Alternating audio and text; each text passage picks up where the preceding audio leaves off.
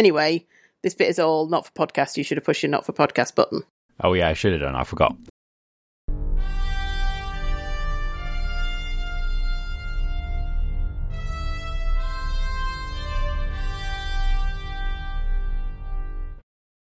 Hello, everyone, and welcome to the very 73rd episode of Octothorpe, a podcast for science fiction and science fiction fandom.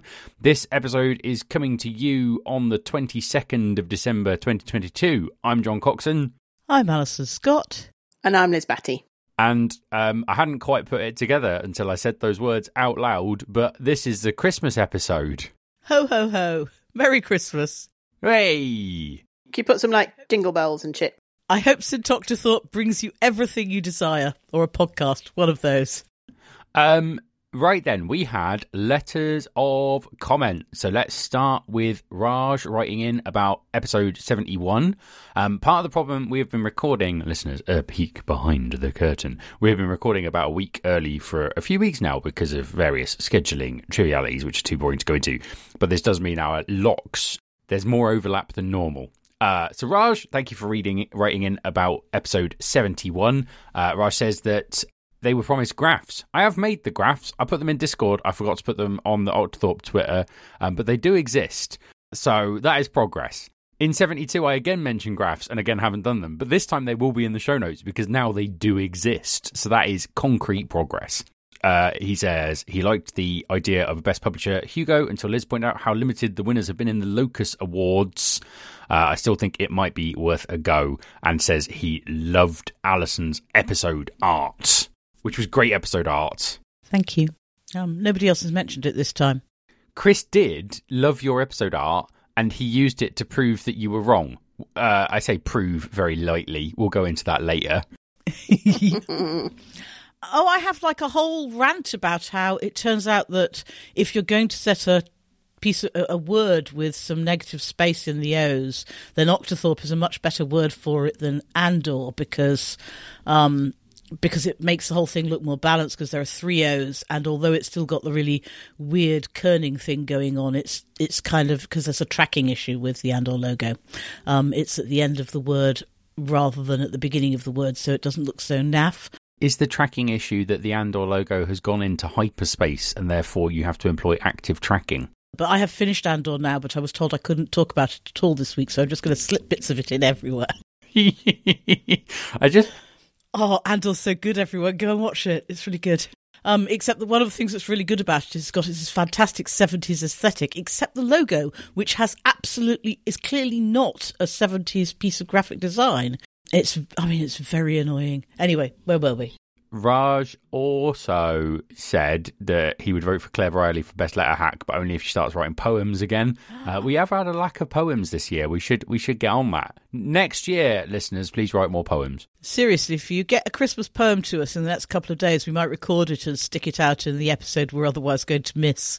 Yes. So we won't be recording a full episode over the Christmas period. So at the moment, our first episode in January stands empty of content. If you'd like to help rectify that, please send in your readings of A Visit by St. Octothorpe, and I will combine them together, and you can you can hear your voice on the pod. Not readings of it, your interpretation of it. Write us a verse for A Visit from St. Octothorpe. Don't all make it the first verse or the last one, or it won't work. I don't know, it sounds like a kind of intriguing Lovecraftian hellscape, just repeated. Intriguing Lovecraftian hellscape, the podcast. I mean, your problem is that the listeners have stopped writing us poetry, and so I think no one's going to write us any poetry here, and so it will be a dud. Liz, I hereby, on the podcast, bet you the princely sum of 1 pint of beer that people will write in. Perry-Ann Lurie wrote to us to say that the Washington Science Fiction Association, which she says do not confuse with WSFS, which is, of course, the World Science Fiction Society, or presumably WAWA, which is the Boston and Washington area. Baltimore. Blah, wah, wah, wah, wah. Baltimore and Washington area World What do the WAWAs stand for? Peoples. Look, if you're going to make this joke, you should have done the research for your joke ahead of time. It is the Baltimore-Washington Area WorldCon Association Incorporated. And as we all know, you pronounce it wah, wah, wah, wah. It's not that either. The Washington Science Fiction Association gives an award for best story published by a small press every year. So that's quite good. I approve. And crucially, she says that they give an award to the editor of the story as well, which is why it was relevant to our discussion of editors and so on. Yes, and that is a good idea. It's good to hear that happens at other science fiction awards, and I think there's no reason that could not happen in the Hugos. And actually, I'm going to discuss my graphs because they've unexpectedly become relevant. So I drew some bar charts of the distribution of the number of nominations in each category, and I would say there are, broadly speaking, 3 ways you can kind of group these categories. So there's one category which has best novel, best short story, best dramatic presentation in both forms, and those are ones where you get significantly more people nominating 5 than you do nominating 1. And I think that basically says there's an awful lot of novels and short stories and best dramatic presentations of which people are aware, and so lots of people nominate lots of them, and that is good. And then there's ones where the number of people that nominate 5 is very close to the number of people nominating 1. So that's like novella, novelette, professional artist, and semi-prozine. And those are ones where, like, clearly there's slightly fewer options, but if you're tuned in, then there are as many people who know 1 as know 5. And I think that basically says that those are quite vibrant categories with quite a lot going on. I think in the case of semi-prozine, it probably means that the semi-prozine category is not adequately reflecting the breadth of the semi-prozines in the field, perhaps. And then you get categories where the number of people who know 1 is way higher than the number of people who know more than 1. And these are all the fan categories and both of the editor categories. And also best graphic story, best series, and best related work. And I'm not sure I would have grouped series, graphic story, and related work in this category, although having now seen the data, it makes a lot of sense. But yeah, basically, I think this is saying that people really don't know the field in terms of editor or in terms of the fan works. In the fan works, it's a bit to be expected because the fan works were obviously less high profile than the pro works. And for long-time listeners, you will know that fanzine editors have not always enthusiastically embraced the Hugo's Fan Awards. But in terms of editor, I think this is really pointing out that these categories are not particularly healthy ones, even at the nomination stage. And I do think that is further evidence that an alternative tack would be good, because editing is a hugely important part of the genre and we should properly recognise it. And it doesn't look to me like the Hugos do a good job of that. And this backs that up, I think. I think it's also probably an argument against best series, but that makes me sad because I like best series. So I'm conflicted. It'll be interesting to see best game. Thank you for doing the graphs. That was cool. Yay. No, they're good. It's amazing how visualizing data can let you draw conclusions that just tables of data don't. He said with his I do graphs for a living hat on. Hooray for whoever invented the graph. Listeners, write in and tell us who invented the graph. I don't know, but I do know who invented the pie chart because it's one of these cool things. It's Mr. Pie. I think everyone knows who invented the pie chart, right? Or who popularised the pie chart.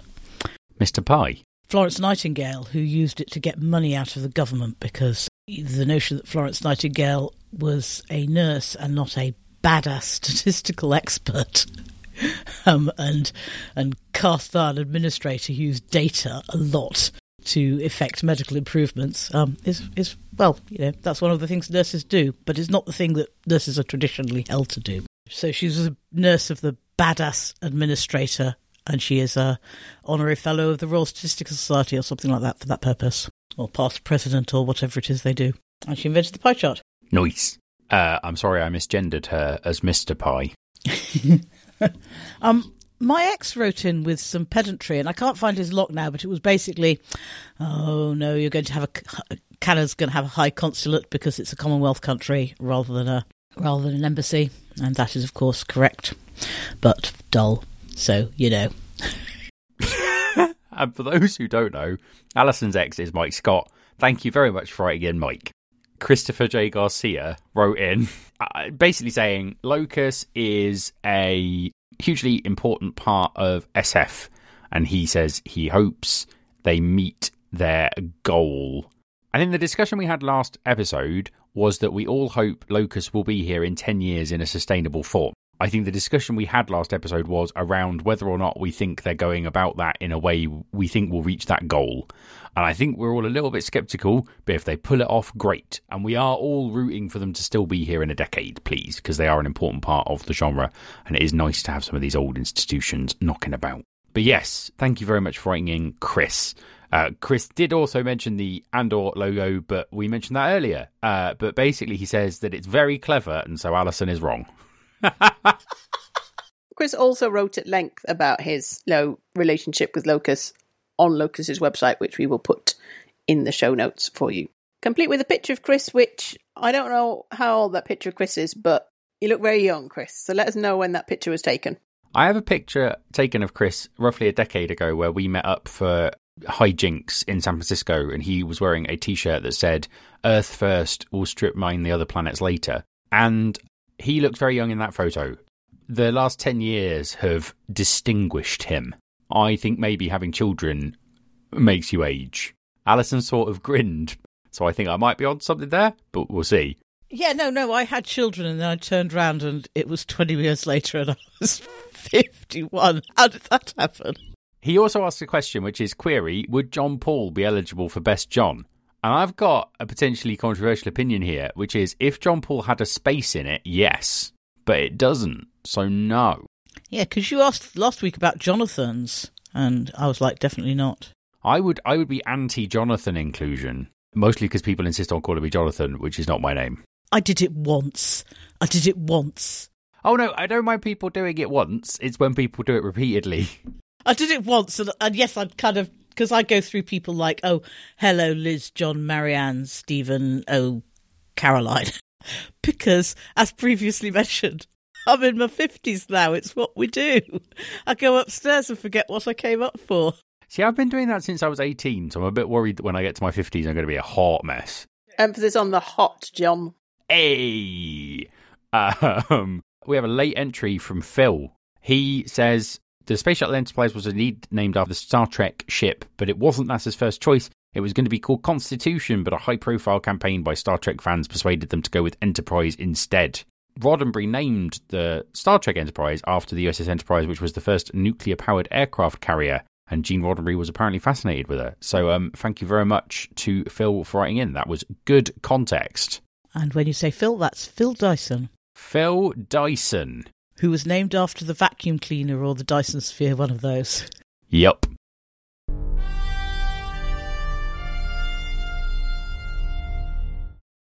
So we're going to segue seamlessly into talking about fan funds, and we're going to do that because Raj mentions at the end of his lovely lock that the European fan fund has launched, and we have not yet talked about it on the pod.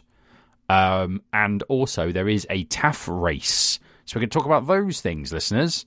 Great congratulations to Marcin Crack for getting together the European Fan Fund, which he's been talking about for a little while, but it's happening now. And if you're a European fan, you can apply to the fund for a trip to next year's Eurocon, which is SweCon? Yep, it's in Sweden, unlike the SMOFCon, and we'll get to that later. It's called Conflict. Foreshadowing. Called Conflict, being held in Uppsala, Sweden, 8th to the 11th of June, 2023. I think this is a great idea. I think it'll raise the profile of Eurocons. I think it will improve harmony across European fans. We love our European friends and our European listeners. Do we have any European listeners? Anyway. No, I think it is good. My only thought is, with it being a European fan fund, I wonder if there could be some kind of potential for trying to get the fan fund winners to travel by train rather than flying. Because one of my sort of worries about, one of the things about fan funds is we do essentially pay for someone to fly quite a long distance. And I wonder if we could say, well, if you're taking, a longish European fanish trip, maybe you could be encouraged to do it overland. Might be nice. Beginning, this is being put together on a bit of a shoestring. So it's not paying for an extended trip in the way that the other fan funds do. And it may be that going by train is outside the fund's budget. But I think that's definitely something they should think about working towards, because if they were doing a more extended trip, doing that more extended trip by train would be awesome. Yeah, I mean, definitely.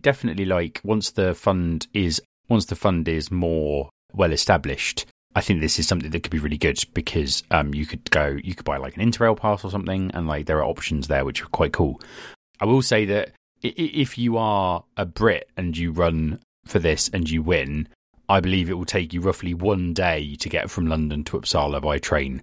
So I won't judge you harshly if you choose to avoid that. I think it probably works a lot better when the Eurocon's like in Brussels than it does when it's in Uppsala, which is, I mean, you go to Copenhagen and then you go to Stockholm and then you keep going. It's a long way.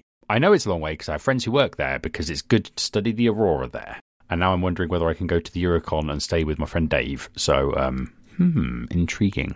This is a great idea. This is something that the Canadians and the Antipodeans already have. There is For Fans, which is the Australia-New Zealand fan fund, which sends people from Australia and New Zealand to Australia and New Zealand. And then there is the Canadian Unity fan fund, which sends people to Canadian conventions. These are very good things. I don't think there's a US one. Please write in if I am wrong, listeners.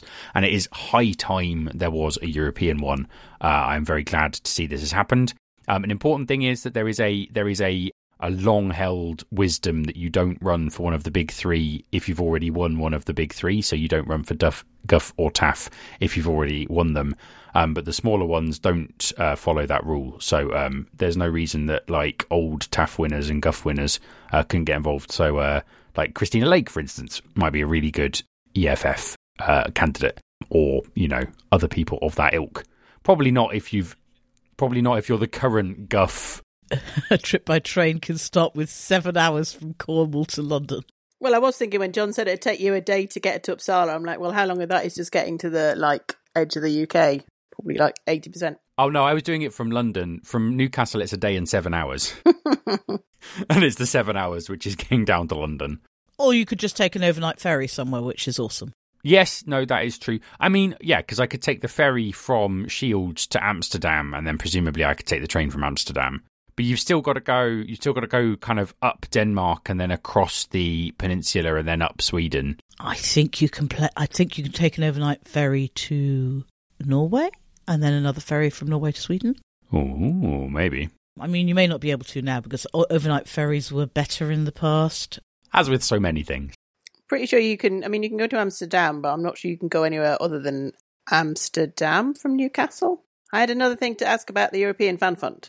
I had two things. One is that presumably this is not directional. Any European fan can apply to go to any, Eurocon. Yeah, I don't think there's any eligibility around you need to be a certain distance away from the Eurocon. But I think, if you're a Swedish fan applying to go to Conflict, then you probably feel that might be a little bit rum. Yeah, but we probably do have to... It'll be interesting to see how it goes, like, in the first few years, because... depending on how well it gets promoted in different regions, you could end up like, is there a regionality voting thing like there is for TAF? Like, how in TAF you have to win kind of, both sides, or, get a certain number of votes on both sides, just because there is the potential of this be dominated by countries with more fans, right? So you always end up with, say, a UK fan traveling to a convention. So it'll be interesting to see like how it works with that voting and whether we do get kind of fans from all over Europe going to other places all over Europe, whether it sort of ends up being I don't think that's kind of definitely how it will be, but I will be interested to see how it gets promoted. So the rules are on Marchine's website and they were posted in 2019. So we have had time. There has been a consultation phase. The plans have been on display in our local Marchine's website for 3 years, and it's far too late to start making a fuss about it now. But I have the rules. So you have to live in a European country. You have to be going to Eurocon, which is in a country other than your country. You have to have been active in fandom for at least 2 years, which I think is more stringent than TAF. I don't think TAF has any rule about that. The previous 2 races have to have been won by candidates from different countries from the one that you are in. Aha. If there will be no other candidates, this rule may be omitted. They will find 3 nominators, and at least one has to be from their country, and at least one has to be from a different country. That answers some of our questions. Marcin, you're great. You're a brick. Well done. Yes, turns out if I had just read the rules, all this would have been explained, but instead I just pontificate about it. Isn't that always the way?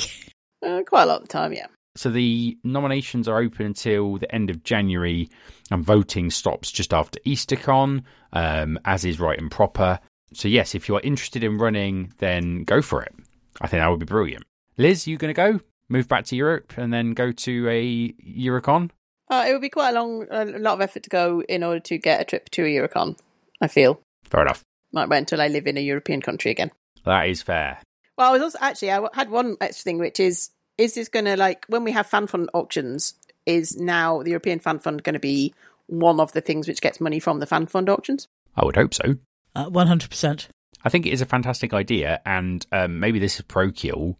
Building the community of European fans is probably, I think, there is a much stronger community of English-speaking fans across the Atlantic and across the Pacific than there is links between different European fandoms. And so this is actually the one of the fan funds I think is going to be doing the best work for the next few years.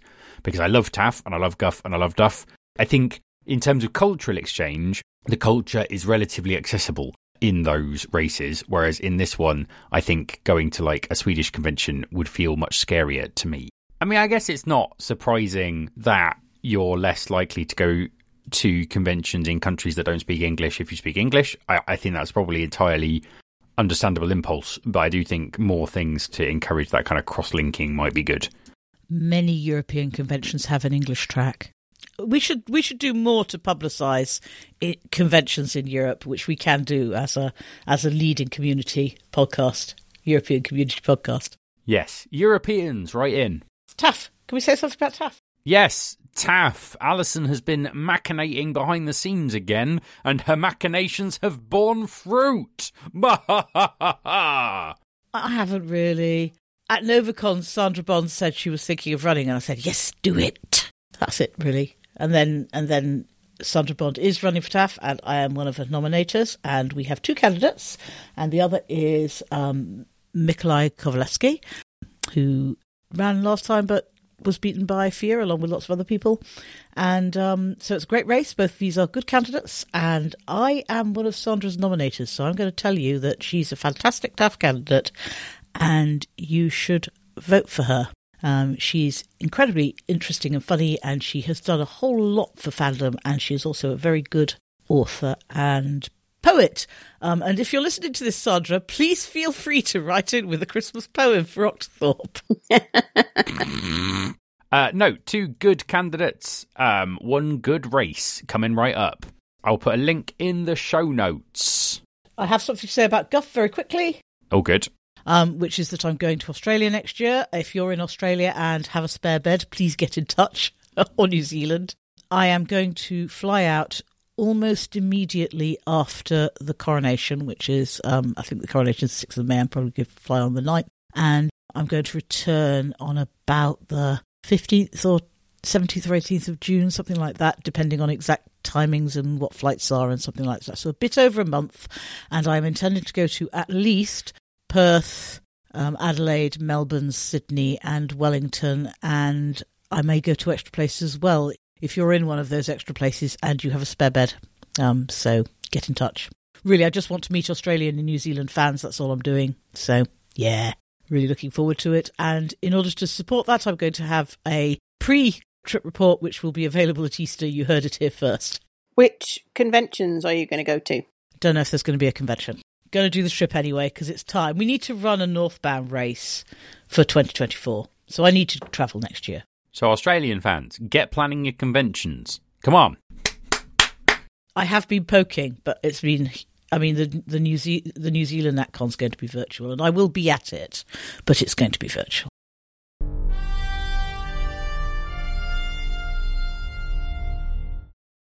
Okay, so SMOFCon. There was a contested SMOFCon this time. I tried looking this up on the internet, but I couldn't find much detail. But Liz knows about it, so take it away, Liz.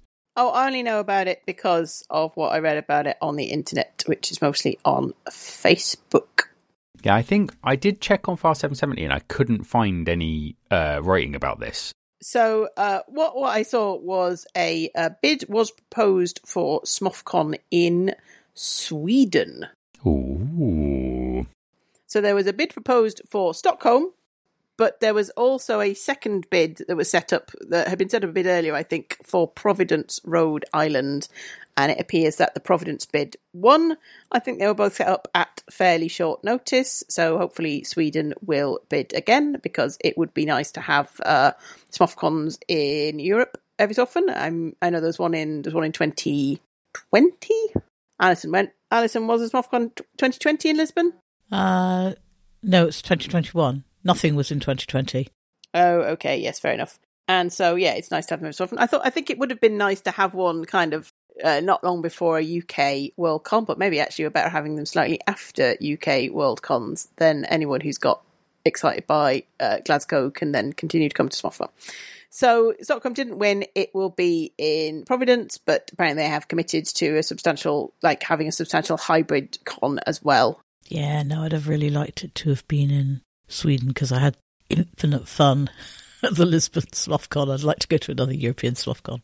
True, but one, maybe it will be there after the 2024 Worldcon, which would be nice. And two, it may not be quite as nice weather in Stockholm in December as it was in Lisbon. I do have a problem with the SMOFCon weekend, which I'm going to get to, foreshadowing. Ooh, all right then. That was all I had to say on SMOFCons. Have fun, Providence, Rhode Island. Providence does sound like quite a nice place to go to for a convention, actually. Probably pretty good. I want to go there at some point. I want to go to all the places Lovecraft wrote about. And obviously Providence would be on that list.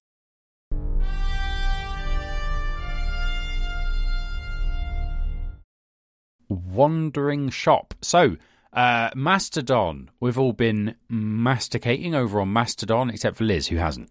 I've got an account. I just haven't actually done anything with it yet. Liz is, to be fair, the podcast Musk fan, so, it makes sense. Oh, you take that back. That is a joke too far. Are you Liz Batty at mass.2? Yes. You should get on the Wandering Shop, Liz. It's where all the cool kids are, by which I mean Alison and I. Because Wandering Shop was closed. Still is. It took ages to get on there. Wandering Shop is still quite closed, in that every week existing Wandering Shop members get a link that they can invite people, and I think it's like 50 a week or 100 a week, so it's growing slowly. But the last couple of times they've released a code, I have got a friend or two in on it. So if you know me and you want to get on Wandering Shop, then get in touch, and when I have an invite, I will get it to you. But Wandering Shop is very nice because it is an instance. I think Chris Rose is the primary person behind it. Well done, Chris. This is a good thing. It's a server primarily for science fiction and fantasy community generally, so including authors, editors, and fans and readers. And obviously that makes it it's got a great feeling. It reminds me a bit of Rec Arts SF fandom and Rec Arts SF written, if you're very old. So the local feed is full of people saying stuff that's interesting, and I just really, really like it there. And Mastodon itself, imagine Twitter without all the corporate shilling and politics. I mean, it can't last, obviously, but it's very, very nice at the moment. No, but it is basically quite good. I was on another instance originally, which I also quite liked, but they defederated the big server, and that meant that there were several people I wanted to follow and couldn't. And that was extremely annoying. If you don't know what that means, listeners, it's not important, and if you do, you understand why it's annoying. It means go and ask Alison. She'll tell you. In detail. But yes, no, Wandering Shop is good. And if you are in the science fiction fandom space, it is an instance which is designed for you to enjoy. So yeah, it is a good instance to go for if there are signups. And like I say, Alison and I both have access to the codes. So yeah, if you want to be on there, let us know. And then when the codes come out, you have a very short window to get on it. But it's been lengthening recently. It's not been so bad. So I know Raj is on Mastodon, on the mastodon.scot server. So there's like a Scottish one. There's a bunch of different ones. It's cool. if you are on a Mastodon server, one of the things about Mastodon being run from the ground up by people rather than run by big industry is that means that people who are probably people you know, if you're on a fairly small server, need money to keep it going. So do throw small amounts of money at the admins to keep your servers running, because otherwise this entire business model is going to fail, and we will go back to something where you don't pay anything except your soul to be on the... Your very soul. Ooh. Yeah, I mean, it is much better to just pay a small amount of money to get the thing that you want, rather than not paying anything and in return getting a torrent of garbage advertising posts in your feed all of the time.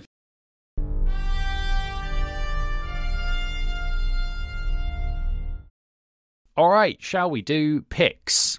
Yeah. Liz, what's your pick? Do you want to start with it? Yeah, so my pick is, I mean, I pick it not without reservations, but basically the only book I've read over the past few weeks is Stephen King's It, because it was on my Kindle, and so I thought, oh, that might be good, I'll start reading it. And when it's on your Kindle, you can't tell that it is actually 1,500 pages. It's a very long book. So basically I read an entire trilogy. Yeah, it is an early Stephen King book I hadn't read. If you've read lots of Stephen King books, you kind of know what you are getting, which is small town American horror. But it's just a kind of really well done example of the form, I think. So it's got two intertwining plot strands, one in the late 1950s and one in the 1980s. And it kind of intertwines them really well. So you get this kind of impending sense of, you know, from the 1980s plot strand that in the 1950s they essentially went to kill the demon creature that lives beneath their town and basically ends up on a murder spree every 20-something years. And from the fact they're back in 1980, you know that they did not actually do the job first time round. And basically it intertwines all the plots, and they build to the fact that you're getting the kind of first battle with this creature and the second battle kind of happening both at the end of the novel, but in totally different time strands. So you know where it's going to end up. And it's quite digressive. It spends a lot of time on the inhabitants of this small town and building up the small town feel. But I think it does pay off in the end, maybe not quite to the extent of needing 1,500 pages, but I felt quite satisfied with it at the end of it. And it's just really good at this sort of individual scenes. There's a part where Mike, one of the children, they've been their kind of pre-teens, goes off to the site of an explosion and basically is menaced by an enormous bird. And when I just say that, it sounds like it might be quite funny, but it's a really menacingly written section where he is in utter terror of this colossal bird which is chasing after him and trying to kill him. And it's just full of kind of like little chapters like that which do really well at building up this creeping sense of horror. If you read any Stephen King books, you probably know that's why you're reading Stephen King books, right? So yeah, still recommended, but very long. So I have a confession, which is I've never read any Stephen King. Oh, you probably should. Yeah, I knew this was coming. John was like, yeah, I've never read any. And I should. What I want to do, so I know that there is a novella called The Mist. Yes. Which is very famous, I think. And I want to read that because I'm a parody of myself, and it was the inspiration for one of the later Arkham Horror the card game scenarios. So I was like, oh, I should read that. And then I'm like, I should probably read more of his stuff, given I quite like horror. So yes, at some point I will get to it in my copious spare time. I have read a very small amount of Stephen King, and it's one of the things that help form my view that I do not really like horror very much. And in fact, I tend to go off things if they have too much horror in them. So I'm not going to be reading a 1,500-page horror novel anytime soon. But John should definitely read Stephen King. Oh, I've read Carrie. Carrie's amazing. I loved Carrie. I'd forgotten that. So you have read some Stephen King then? Yeah, we read it in book club when I was an undergrad, and it was amazing. Very, very creepy. I very much enjoyed it.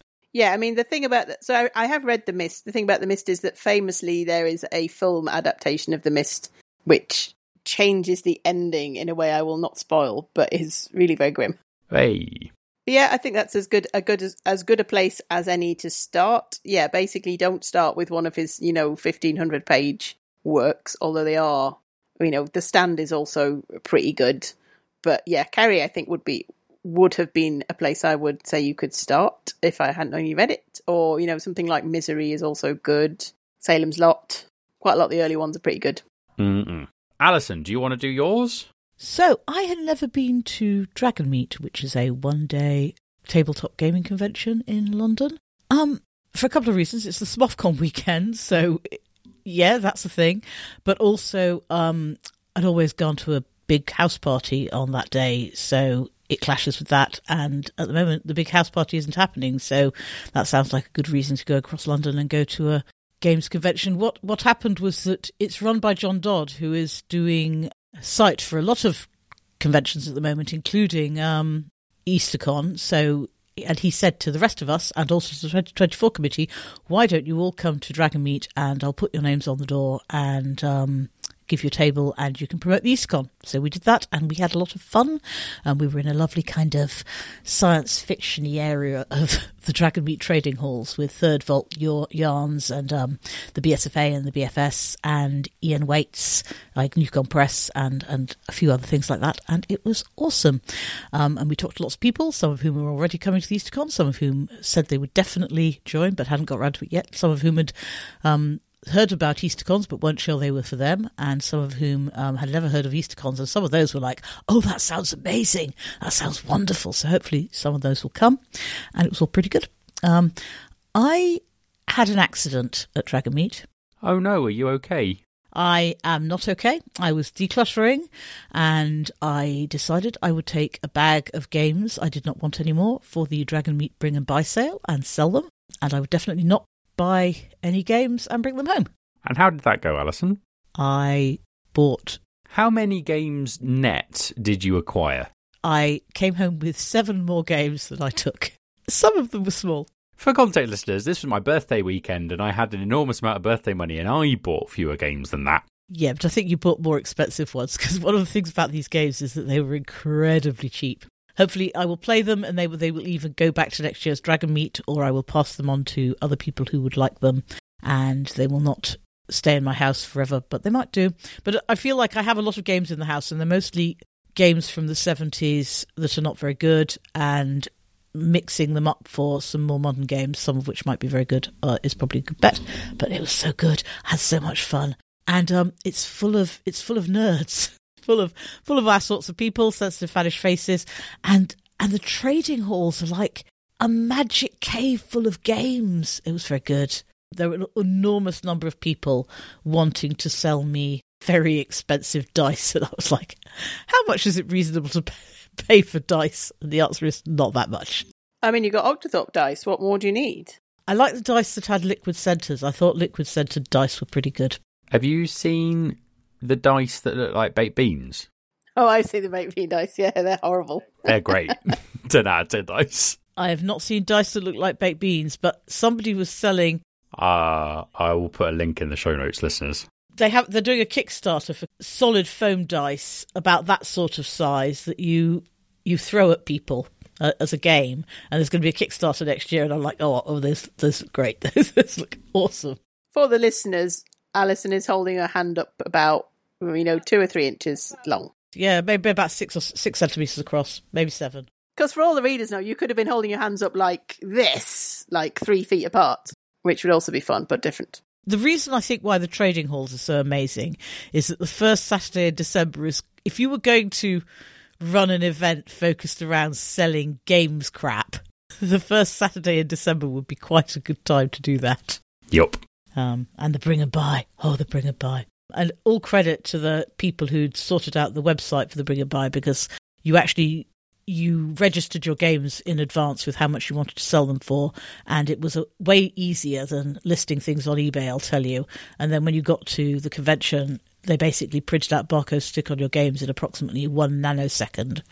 And then you could sit at your sales table for the EasterCon. Every so often you'd search through the list of available games by price from low to high and go, God, that looks like a bargain, and nip round and buy it. So, yeah. I was in my happy place, which is buying crap to fill up my house that is already full of crap.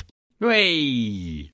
No, I like games conventions. I haven't been to Dragonmeet, but I have been to other games conventions, and they are a lot of fun. And there was an Arkham Horror event at Dragonmeet, which apparently went very well. I didn't actually play any games because I didn't really have any time, because we were on our table all day, and... the truest expression of the games convention, buying stuff while not playing anything.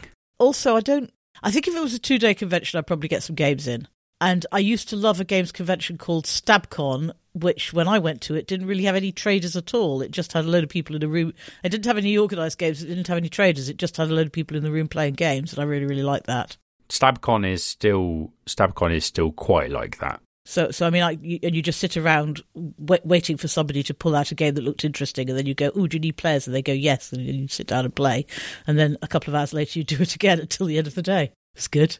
And then I think we all stayed at student accommodation that was some of the worst accommodation I've ever slept in, but, that sort of thing. StabCon South is held at the Hilton Doubletree in Southampton. I went twice. I think I went once, and then the pandemic happened. It was very sad. But it was a good convention. It had 2 traders and a lot of games. And I played a lot of Werewolf, and it was pretty great. Games conventions are weird for me because I got into science fiction conventions and games conventions at roughly the same time, and I was like, oh, science fiction conventions are good, but what I really like is games conventions. And then I changed my mind because I kind of basically went, oh, I can play games anytime, but I can only get the science fiction convention experience at science fiction convention. The thing I like about games conventions is playing games that haven't come out yet. So, I have a rule that I don't back things on Kickstarter unless I've played them. But games conventions are a very good way of playing games that are shortly coming to Kickstarter to see if you like them before they're on Kickstarter, for instance. Okay, so the great thing about having ignored the tabletop gaming hobby for the last 40 years is that there's an awful lot of games I haven't played yet. It's really good. Oh, no, that's fair. That is fair. When there are failure modes, I played a game at the convention in 2019, which was amazing, and it still has not made it to Kickstarter. So I'm, champing at the bit. Yeah, I met Francis Tresham at a games convention in about 1985, and he was like, oh, here's my follow-up game to Spanish Main, which was his game at the time, and we played that, and it was really weird, and that never made light of day. Anyway, I am going to pick a series of 15 comics, and a series of 13 comics, and a series of 3 novels, and a series of 3 YA novels, and 2 mangas, and some other bits and bobs, and an audiobook. Because I'm picking Phase 1 of the Star Wars High Republic project, which I have finished reading. The people who write Star Wars books got together and they were like, it's really annoying that when we write Star Wars books about bits of Star Wars that are being done on telly and in the movies, the telly and movies keep contradicting the things we want to do.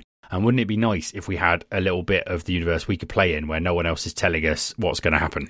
And so they did that. It's called the High Republic. It's about 200 years before the rest of Star Wars. And I finished it, and it is really good. I liked it a great deal.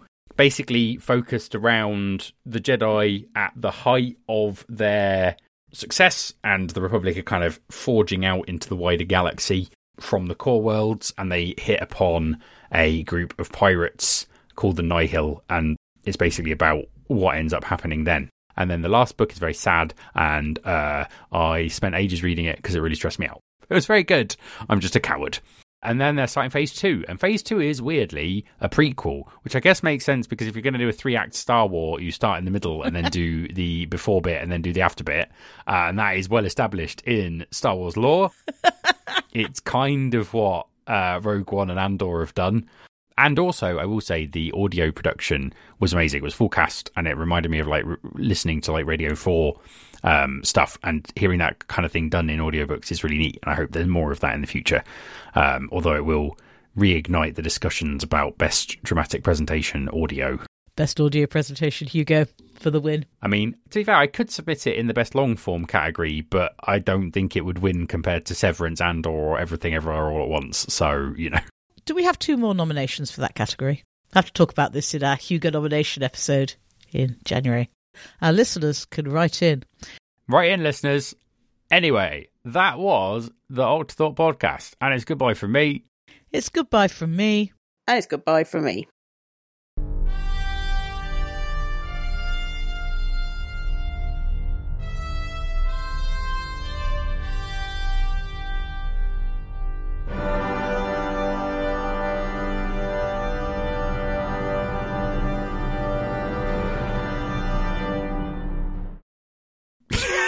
And for those who don't know, Alison's ex is Mike Scott.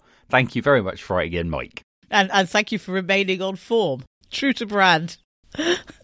I divorced him for a reason, guys. And it wasn't that. I have a question. Is that staying in the podcast? I mean, I think I divorced him for a reason, guys, but it wasn't that. It's fine, right? I don't know. That's what I am asking. I'm happy. If I hadn't wanted it in the podcast, I wouldn't have said it. Love you, Mike. I feel it is unfair that he would never get a name. We do have to give him, no one else is on the podcast. No one else's letters are referred to in terms of their relationship to the podcasters. Elsa Spanier would just be wife. My soulmate, Christopher J. Garcia, wrote in. The theme music for this episode was Fanfare for Space by Kevin MacLeod and Compotech.com, used under a Creative Commons Attribution 4.0 license. This podcast will end at the beep. Beep.